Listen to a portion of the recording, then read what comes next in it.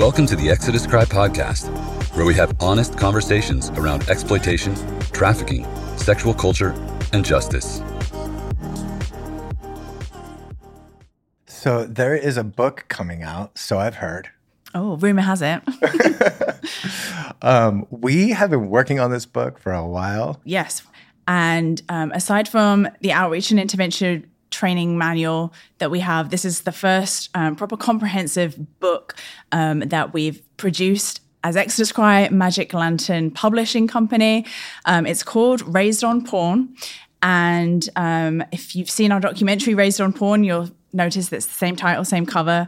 Benji, tell us how this book came about, why write a book, and you know the elevator pitch of what this book is. Okay, so when we got into investigating the subject of pornography and the porn industry and all this, we were looking for resources out there to educate ourselves.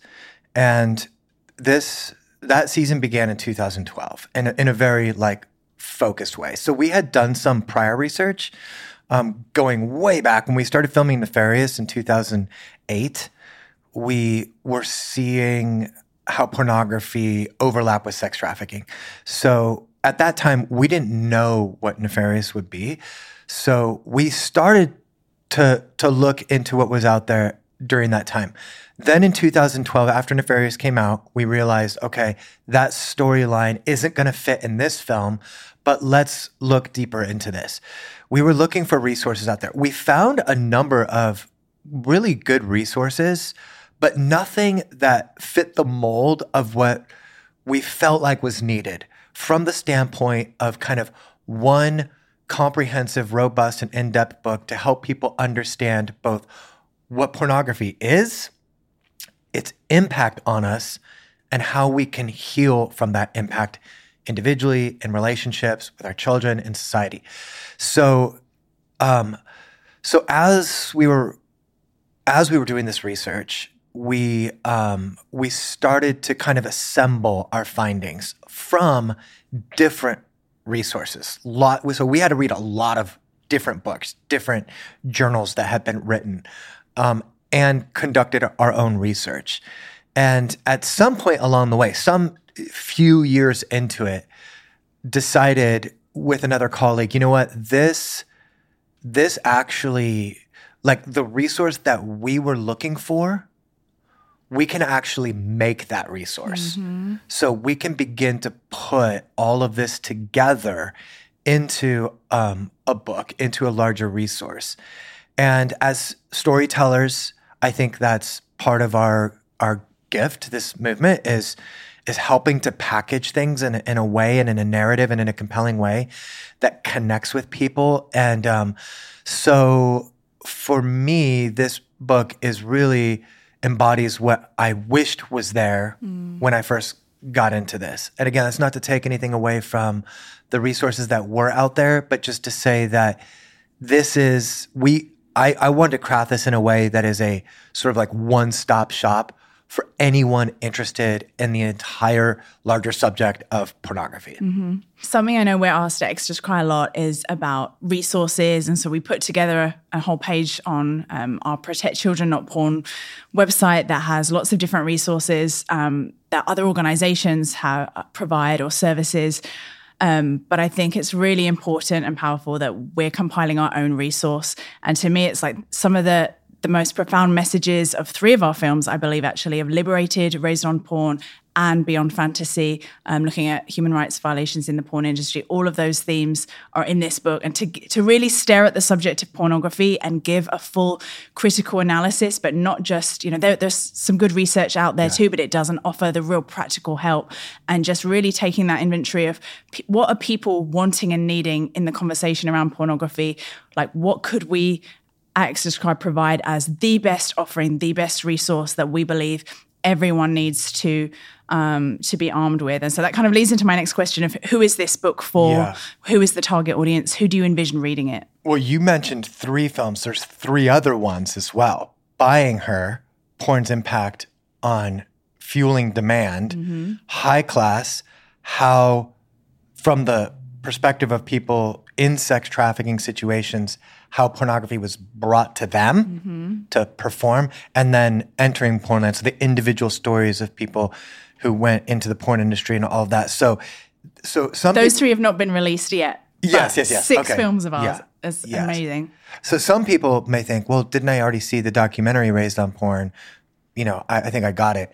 And so no, Raised on Porn actually doesn't just cover what's in that documentary. It covers what's in 6 documentaries and way, way more. So the whole point was that with our documentaries, we're very limited in terms of the story that we're able to tell in a handful of minutes, 30 to 90 minutes.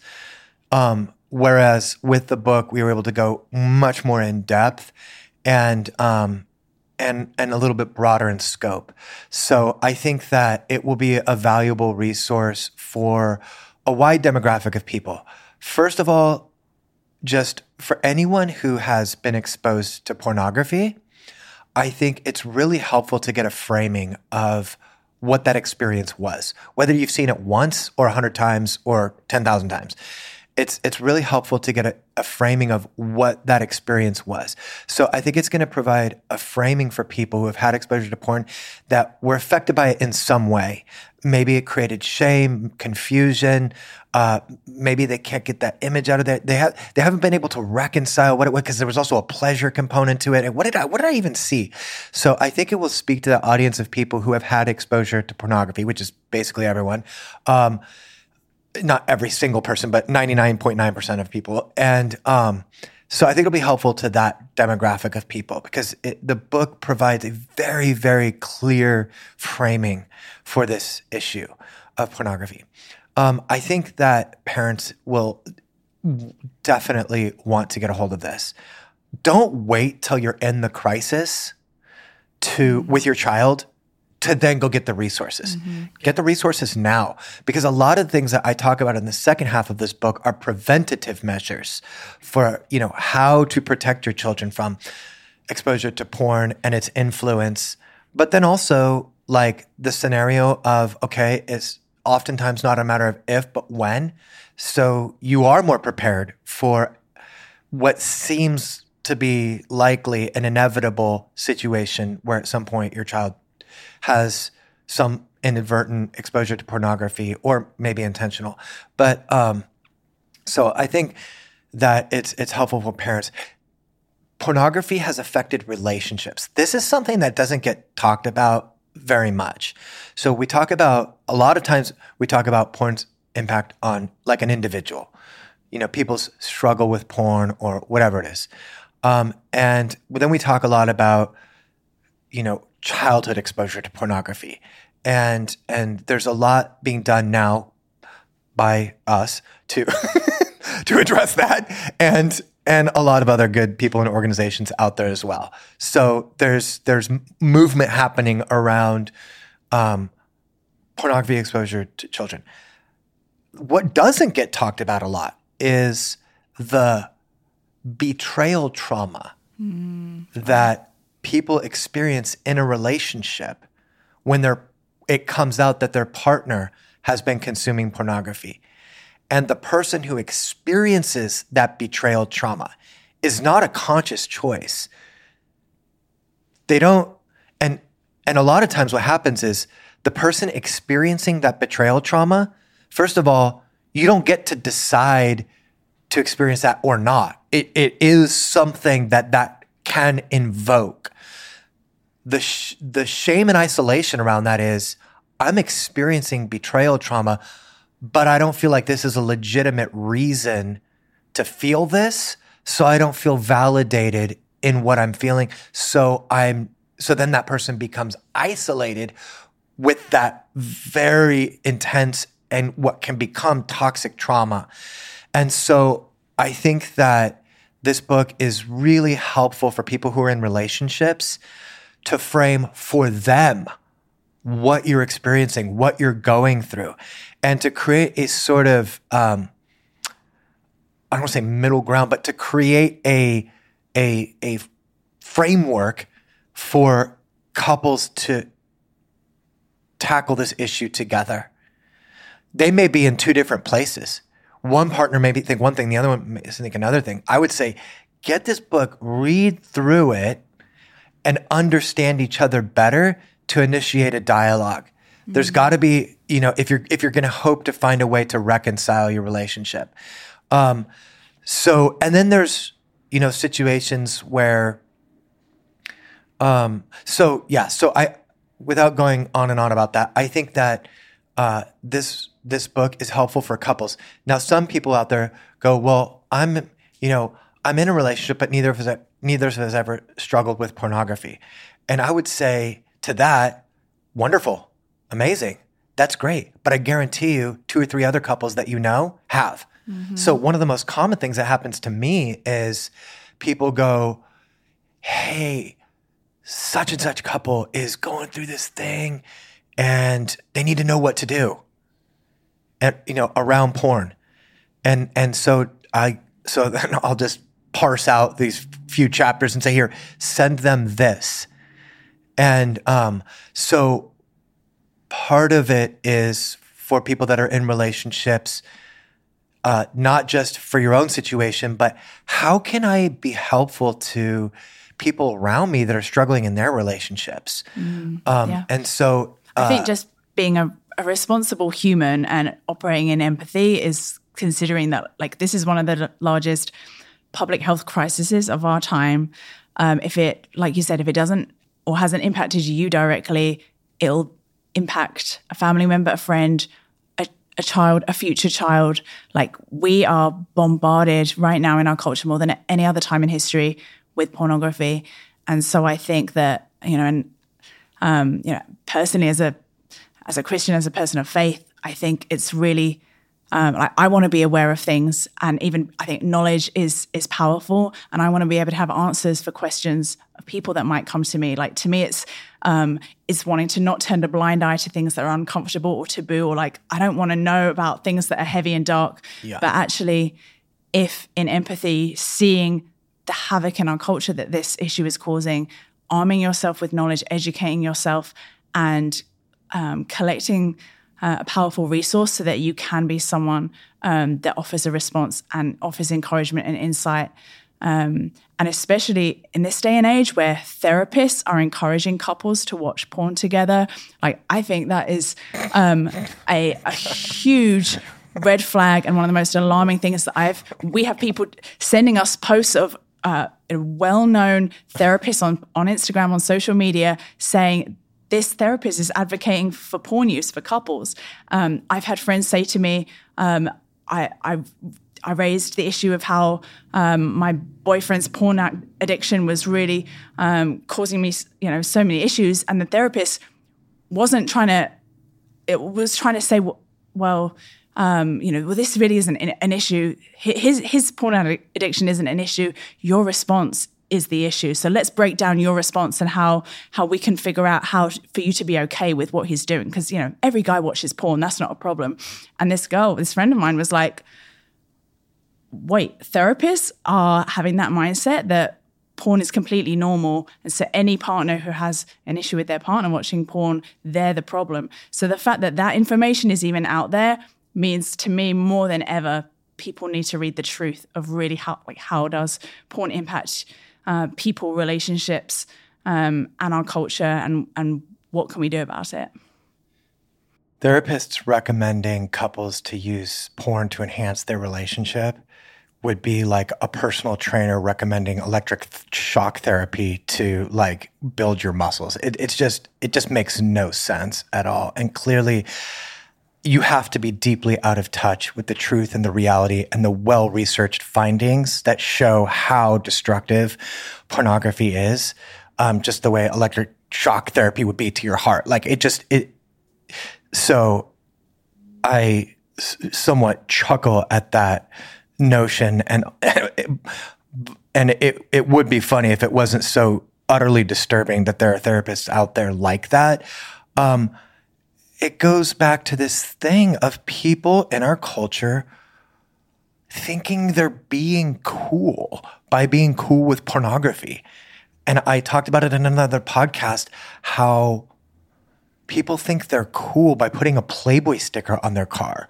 Like, how out of touch do you have to be with the reality of what Playboy actually was on 10 different levels to think that that's not only acceptable, but somehow cool?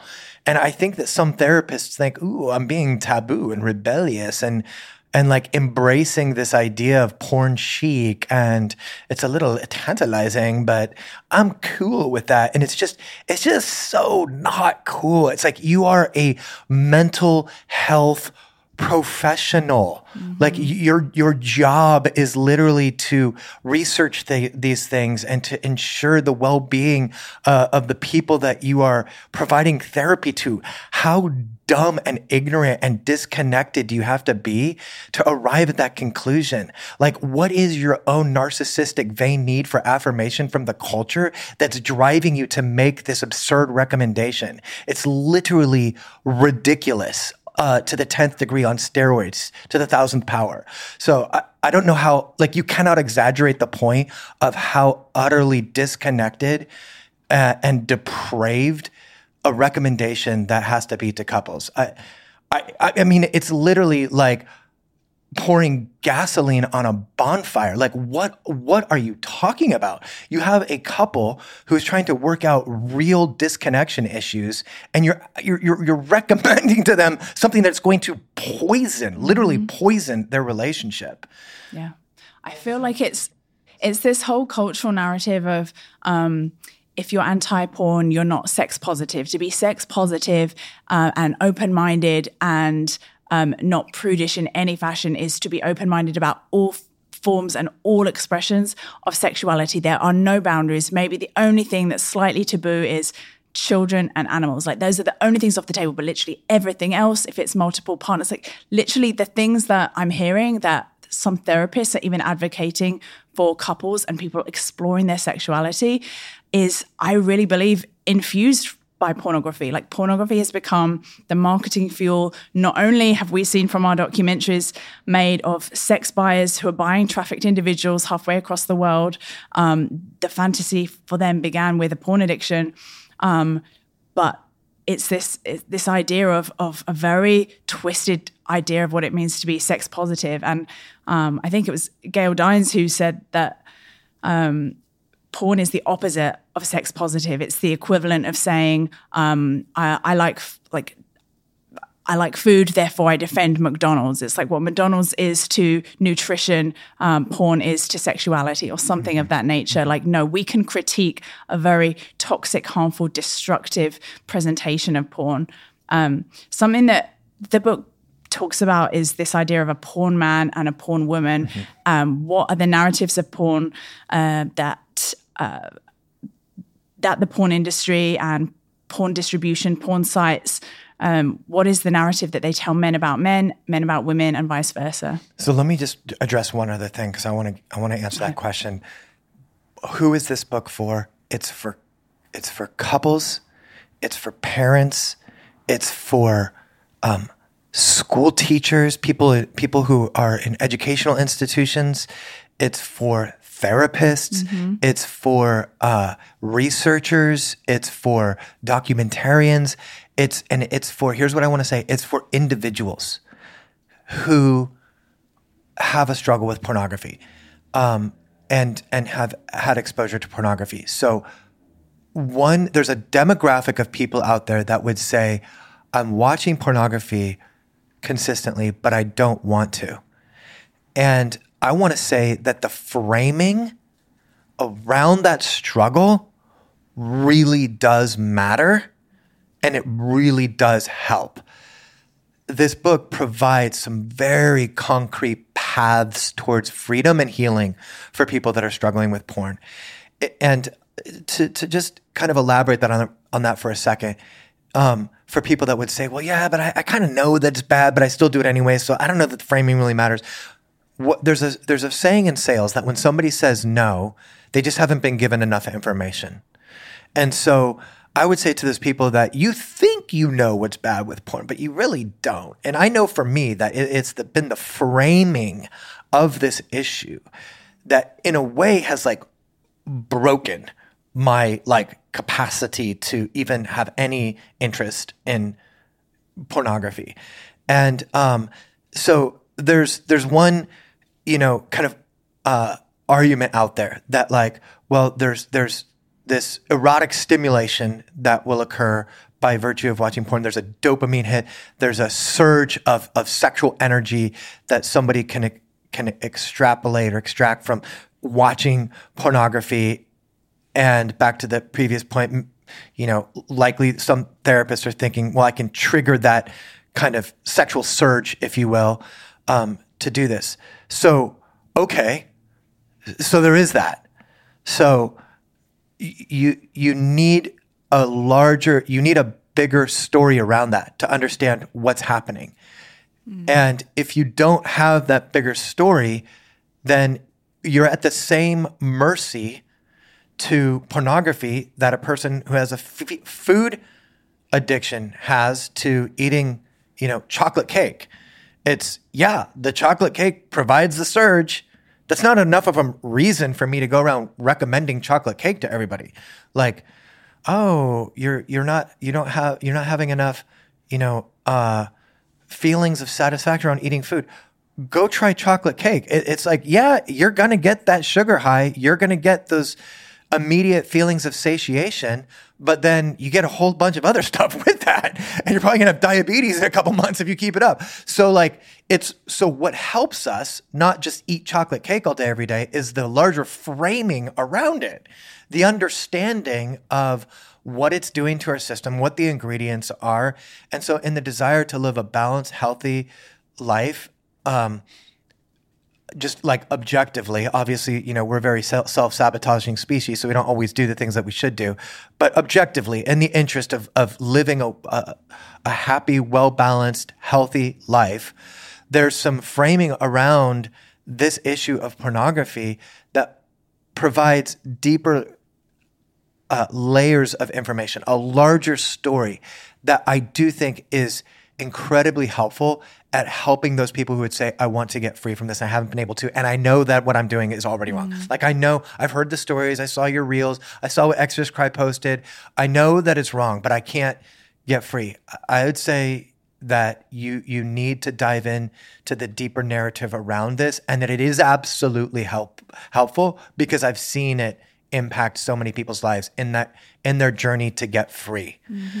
So thinking of, the constitution of this book, the substance of it, what is it? We address, first the issue of sexuality from the outset, that there are these three different categories of sexuality. There's not like a one-size-fits-all sexuality, and sex isn't all good. So our culture so glorifies sex and uses it to make money in everything. It's, advertising, movies, everything. Everybody is using this to prey upon that primal part of people to capture interest, right? The idea that sex sells. So with that, we've established a consciousness in our society that all sex is good sex. But obviously we know that's not true. Not all sex is good sex. In fact, probably most of the sex being had in our society, in our culture today, is not good sex. By virtue of the pornographic culture that we live in. So we, at the very outset, just say, look, there are some different ways to understand sex. Not all sex is good sex. Sex has the capacity to bring about incredible harm into a person's life, to actually destroy a person's life. It has that capacity. So it has the capacity for great good and connection, but it also has the capacity for enormous harm and destruction. It has a capacity for both. So the three types of sexuality that I talk about at the outset are relational sexuality, an object sexuality, and a malevolent sexuality. So the approach that we come into this book at is through this lens to help us see and discern and parse out what is healthy and good and relational, and that which is can be destructive and harmful and abusive and all of that. And then we get into the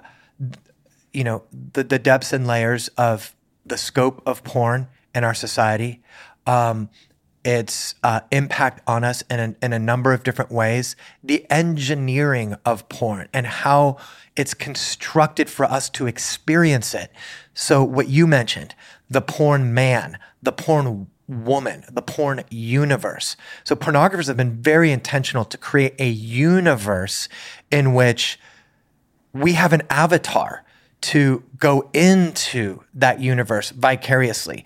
Pornography is meant to create a vicarious experience for the viewer to have an experience that is as personal as can be. So one pornographer told me that he has the girls say to the camera, very intentionally, Mr. Oh, hi, Mr. Oh, will you do this to me, Mr.? The Mr. is so that the viewer at home can be that person. Instead of, so the porn man is crafted in a very intentional way. He has all power. He has all power. Many people watching this at home, men have this intrinsic longing to be powerful in their world. And most men do not feel powerful in their world, especially in their relationship with women and in their sexuality. So pornography provides this potent substitute that provides this vicarious experience of feeling powerful, but it's cotton candy. But it in a way kind of satisfies that need and lust for power. So it's very important in the porn universe for the man to have all power. Now, in order to do that, he has to be emptied of his humanity. So he has no empathy, no consideration for the female. He's just, as Gail Dines would say, he's just a life support system for his erect penis. The male in pornography is just there to dominate the woman, to subjugate her, and ultimately to humiliate her in a sexualized context to demonstrate how powerful that he is. And then the porn woman, in most cases, there are exceptions to this, and then there's lots to say about those exceptions as well. The porn woman she is the one who is being acted upon. And so she also is emptied of her humanity. She has no preference except to please and satisfy whatever this man wants. You want to ejaculate all over my face? That's exactly what I was hoping for, right? So every advance, no matter how violent, no matter how graphic, no matter how deviant, it just turns her on even more. So she's emptied of her humanity and cast into a role to play the ravenous sex panther who wants every sexual thing to happen to her. So women who are entering in this world through the avatar of the porn woman also internalizes her role in that world. Now, the idea that we can just walk away from pornography without being affected by that is just simply not true. So what we see now is when we talk about the pornification of society, we see 14-year-olds wanting to be choked and gangbanged. And it's like, where did that come from, right? It is the internalized and offloaded story of pornography onto vulnerable young people whose minds aren't developed enough to know the difference between what is good and bad sex.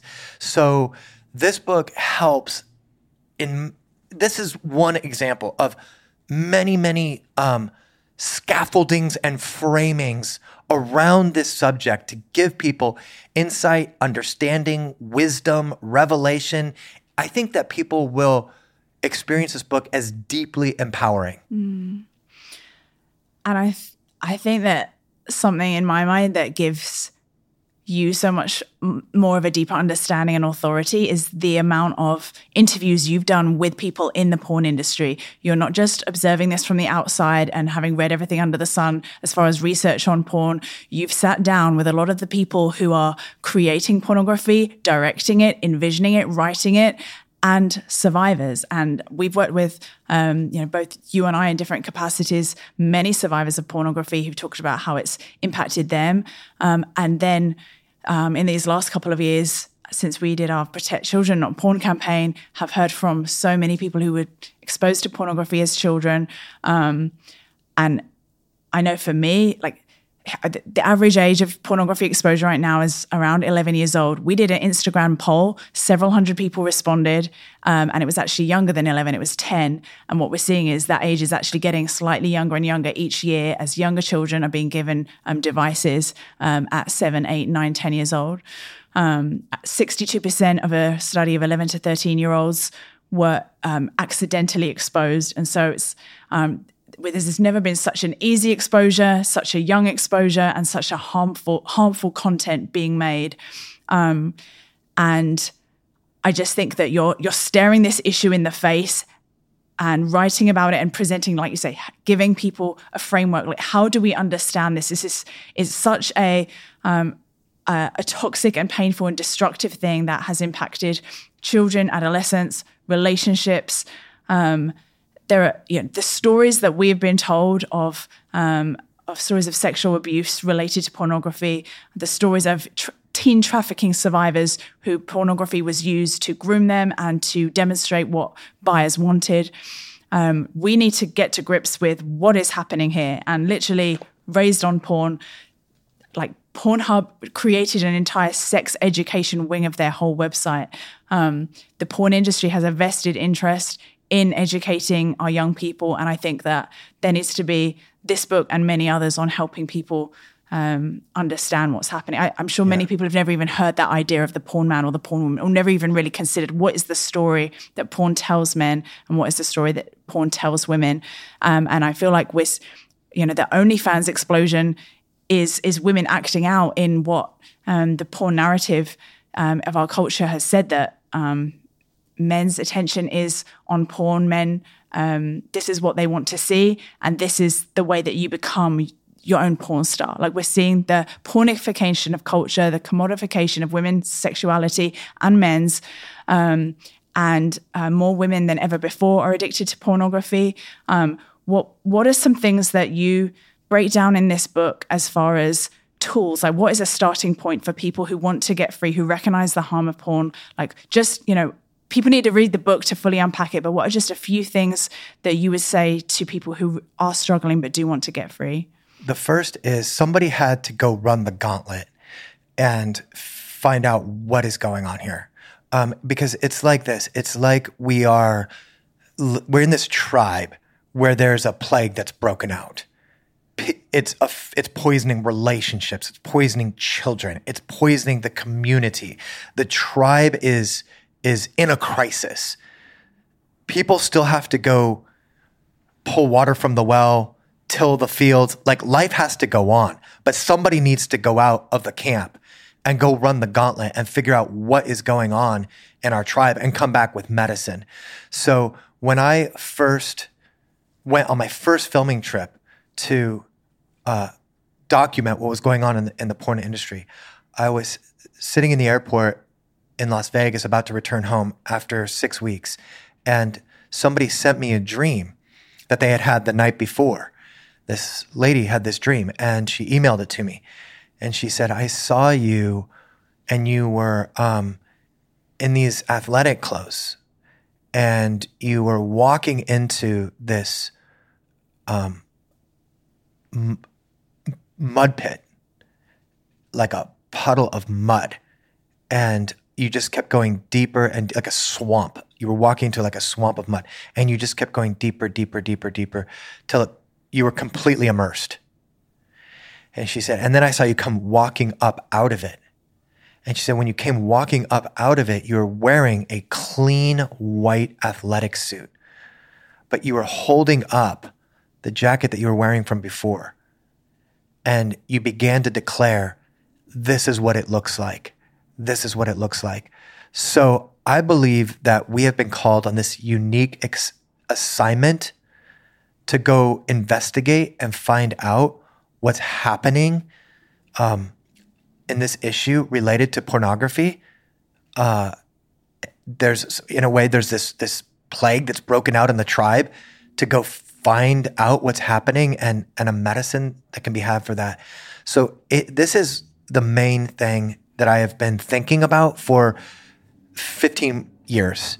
And so we interviewed dozens of pornographers, dozens of people who's been porn performers, dozens of experts and psychologists, neurologists, dozens of people who have had exposure to pornography, on and on and on and on. We have spent years and years and years, and we wanted to bring all of that to bear in one resource, all of that wisdom to bear into one resource to pass that on to the tribe, so to speak.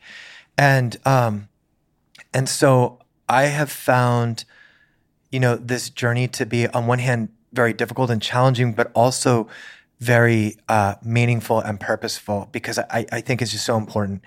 So for somebody who is in this cycle of pornography consumption, there's a lot to say. We could do a whole podcast just on that subject alone.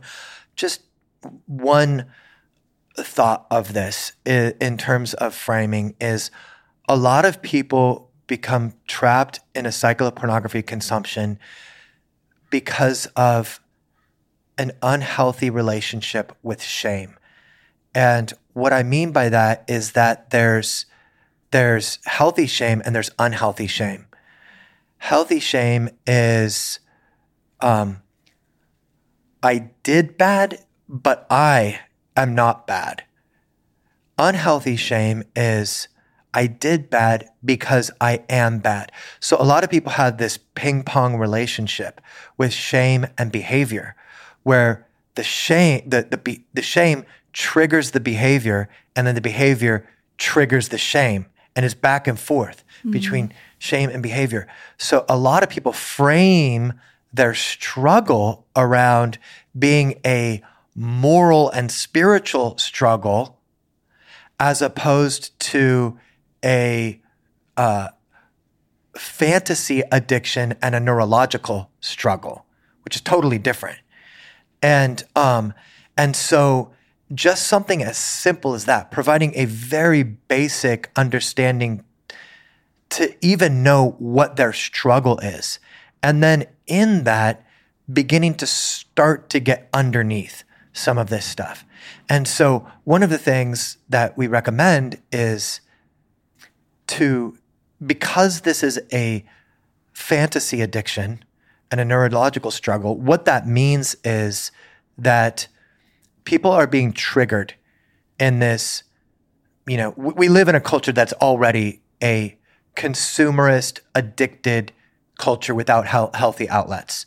So people's outlets are shopping, excessive social media, excessive sports, excessive drinking, we are an addicted culture without healthy outlets. So just already looking at that, there's not a lot of healthy outlets, but understanding that there's this, we're being triggered in this culture that we live in by anxiety, by a lack of connection, by isolation, by boredom, by rejection, by feelings of powerlessness, on and on. There are so many things that trigger us. And for somebody who's struggling to live in this modern day civilized society that we've created, there are so many things that are not organic to the way that we are supposed to that we are wired to live as human beings, are being triggered by that. And so the impulse is one of coping or escaping. So the fantasy of pornography provides a way to escape the feelings of anxiety and boredom and rejection into this fantasy world. So part of the work is disrupting the fantasy. And that takes work. Yeah.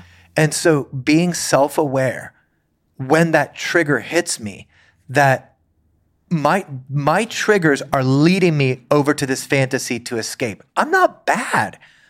Like, I'm human. And start there. Have some self-compassion. But what is this fantasy world that's been constructed? And starting to do some work to disrupt the fantasy.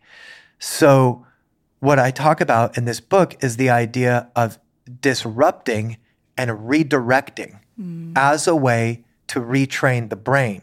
So as I said before, a fantasy addiction and a neurological struggle. So part of the problem of the fantasy addiction is that it wires the brain to repeatedly go to the same thing. And then we bear all this out with all kinds of studies and stuff.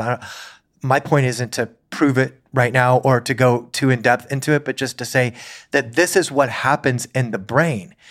And so but the beauty of our brain is that it can be rewired. Mm-hmm. That's the incredible miracle of our brain, is that once it's been wired one way, isn't the end of the story. We can actually rewire it another way. But the work to do that is to disrupt the fantasy at the point of trigger and redirect into a healthy outlet. This cannot happen on the run. This cannot, in our addicted, consumerist, vain culture without healthy outlets, it just will not happen on the run. You have to be intentional. If you just are living your life like, it's all going to work itself out, you'll find yourself down a whole different path. Like, the relationships you're in are just going to be relationships that happen to you. The pornography that you consume is just going to be something that happens to you. Life becomes something that is happening to you instead of something that you are creating as a powerful person with intentionality and the ability and capacity to make good decisions and the power to follow through on those. So we have to bring people from a place of powerlessness and unhealthy outlets and following their a pattern of neurological trajectory into this fantasy world. We have to recreate an entirely different approach to how we handle those triggers. In a simple way, it starts with disrupting and redirecting. If I disrupt the fantasy at the moment of trigger and redirect myself into a healthy outlet, something playful, something enjoyable. I take an e-bike ride. I take a walk. I go play cards with a friend. I go to a yoga class. On and on and on and on. We give a lot of examples of healthy outlets. Now, over time, and really, it takes about 3 weeks to start the process of rewiring the brain. If I can do that for 3 weeks, build a wall around me with accountability and everything in it to do that for 3 weeks, and I fail 3 or 4 times, but I stay on that for 3 or 4 weeks. The brain starts to rewire itself. I start finding myself, rather than when the trigger hits, rather than wanting to go eat a gallon of ice cream or go binge watch pornography, now I want to go for a walk. I want to go to a yoga class, whatever the thing is. So, and the point of the book is that we can't cover all these things in a podcast or in one movie. There's a lot to discuss around this.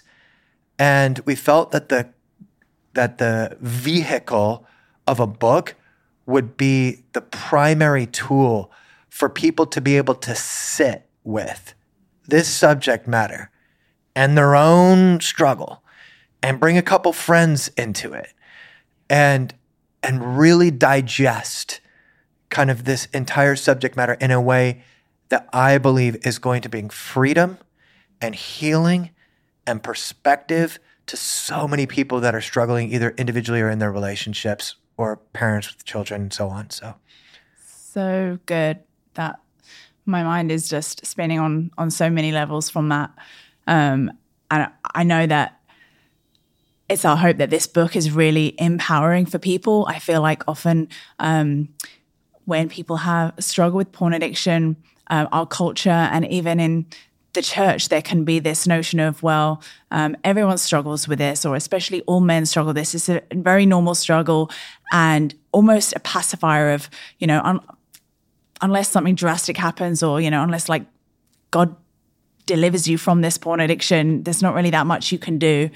And I think that's actually a really harmful and passive perspective to offer people. I think there's so much empowerment and encouragement that can be given to people to actually recognize the harm that this is causing themselves, other real women, that I've had many people share that the stories that we've told, even on our social media, of women who've been exploited or trafficked in pornography, that was what helped them even disrupt the fantasy.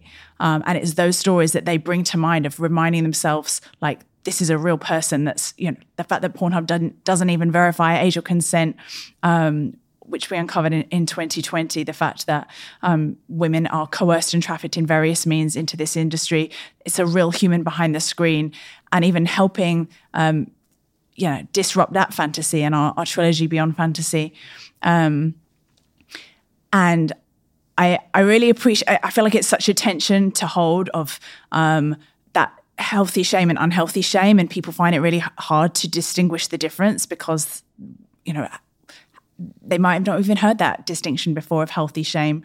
For us, we believe that if a child is exposed to pornography, which is what most children and adolescents are right now, it's the equivalent of a heroin dealer injecting kids in elementary school's playground, that you're a victim of a neurological assault.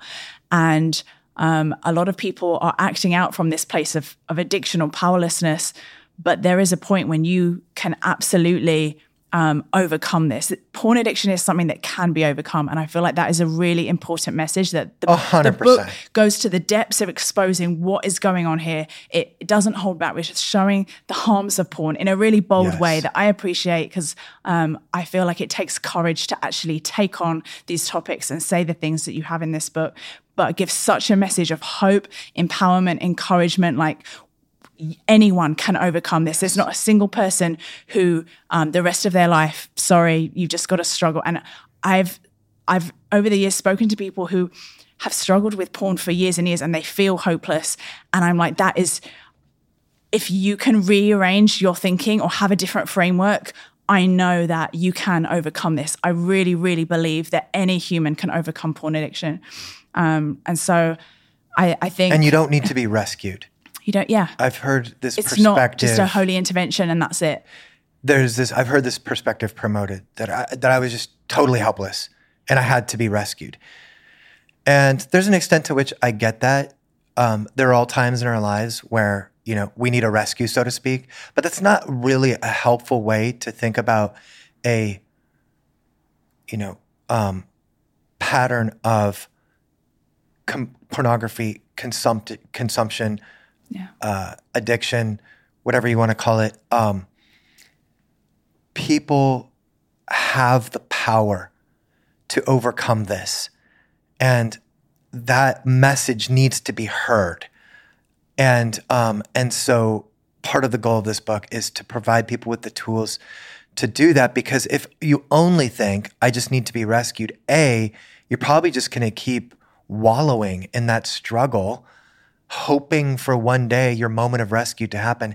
And even if you do end up getting out of it through some rescue, then you're passing on a message that's disempowering other people as well.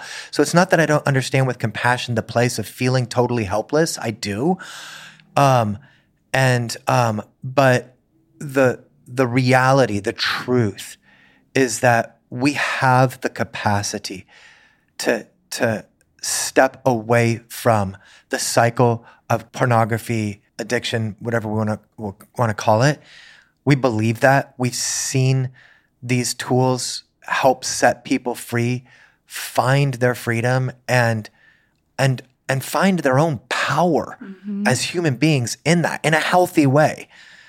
And Yeah, I remember years ago, Russell Brand deciding to do a deep dive into researching pornography and the impact that it has on the brain and the body. And he was so disturbed by the findings that he began to sort of publicly announce, like, I'm trying not to watch pornography. We'll see how long it takes. I don't know is it really possible for someone to stop watching porn? Like, he even questioned his own moving away from porn because he didn't know if it really was possible.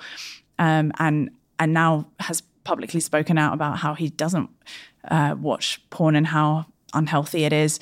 And I remember being so encouraged by that, seeing like educating yourself, understanding the harms not only to yourself, your brain and body and relationships, but the other people that are being impacted in porn, and actually connecting in compassion and empathy is really, really important. And so, yeah, how can people get a hold of this book, and any final thoughts? Yeah, we want to make the book accessible to all. So it's, going to be available on the most accessible platform for getting books, which is Amazon. I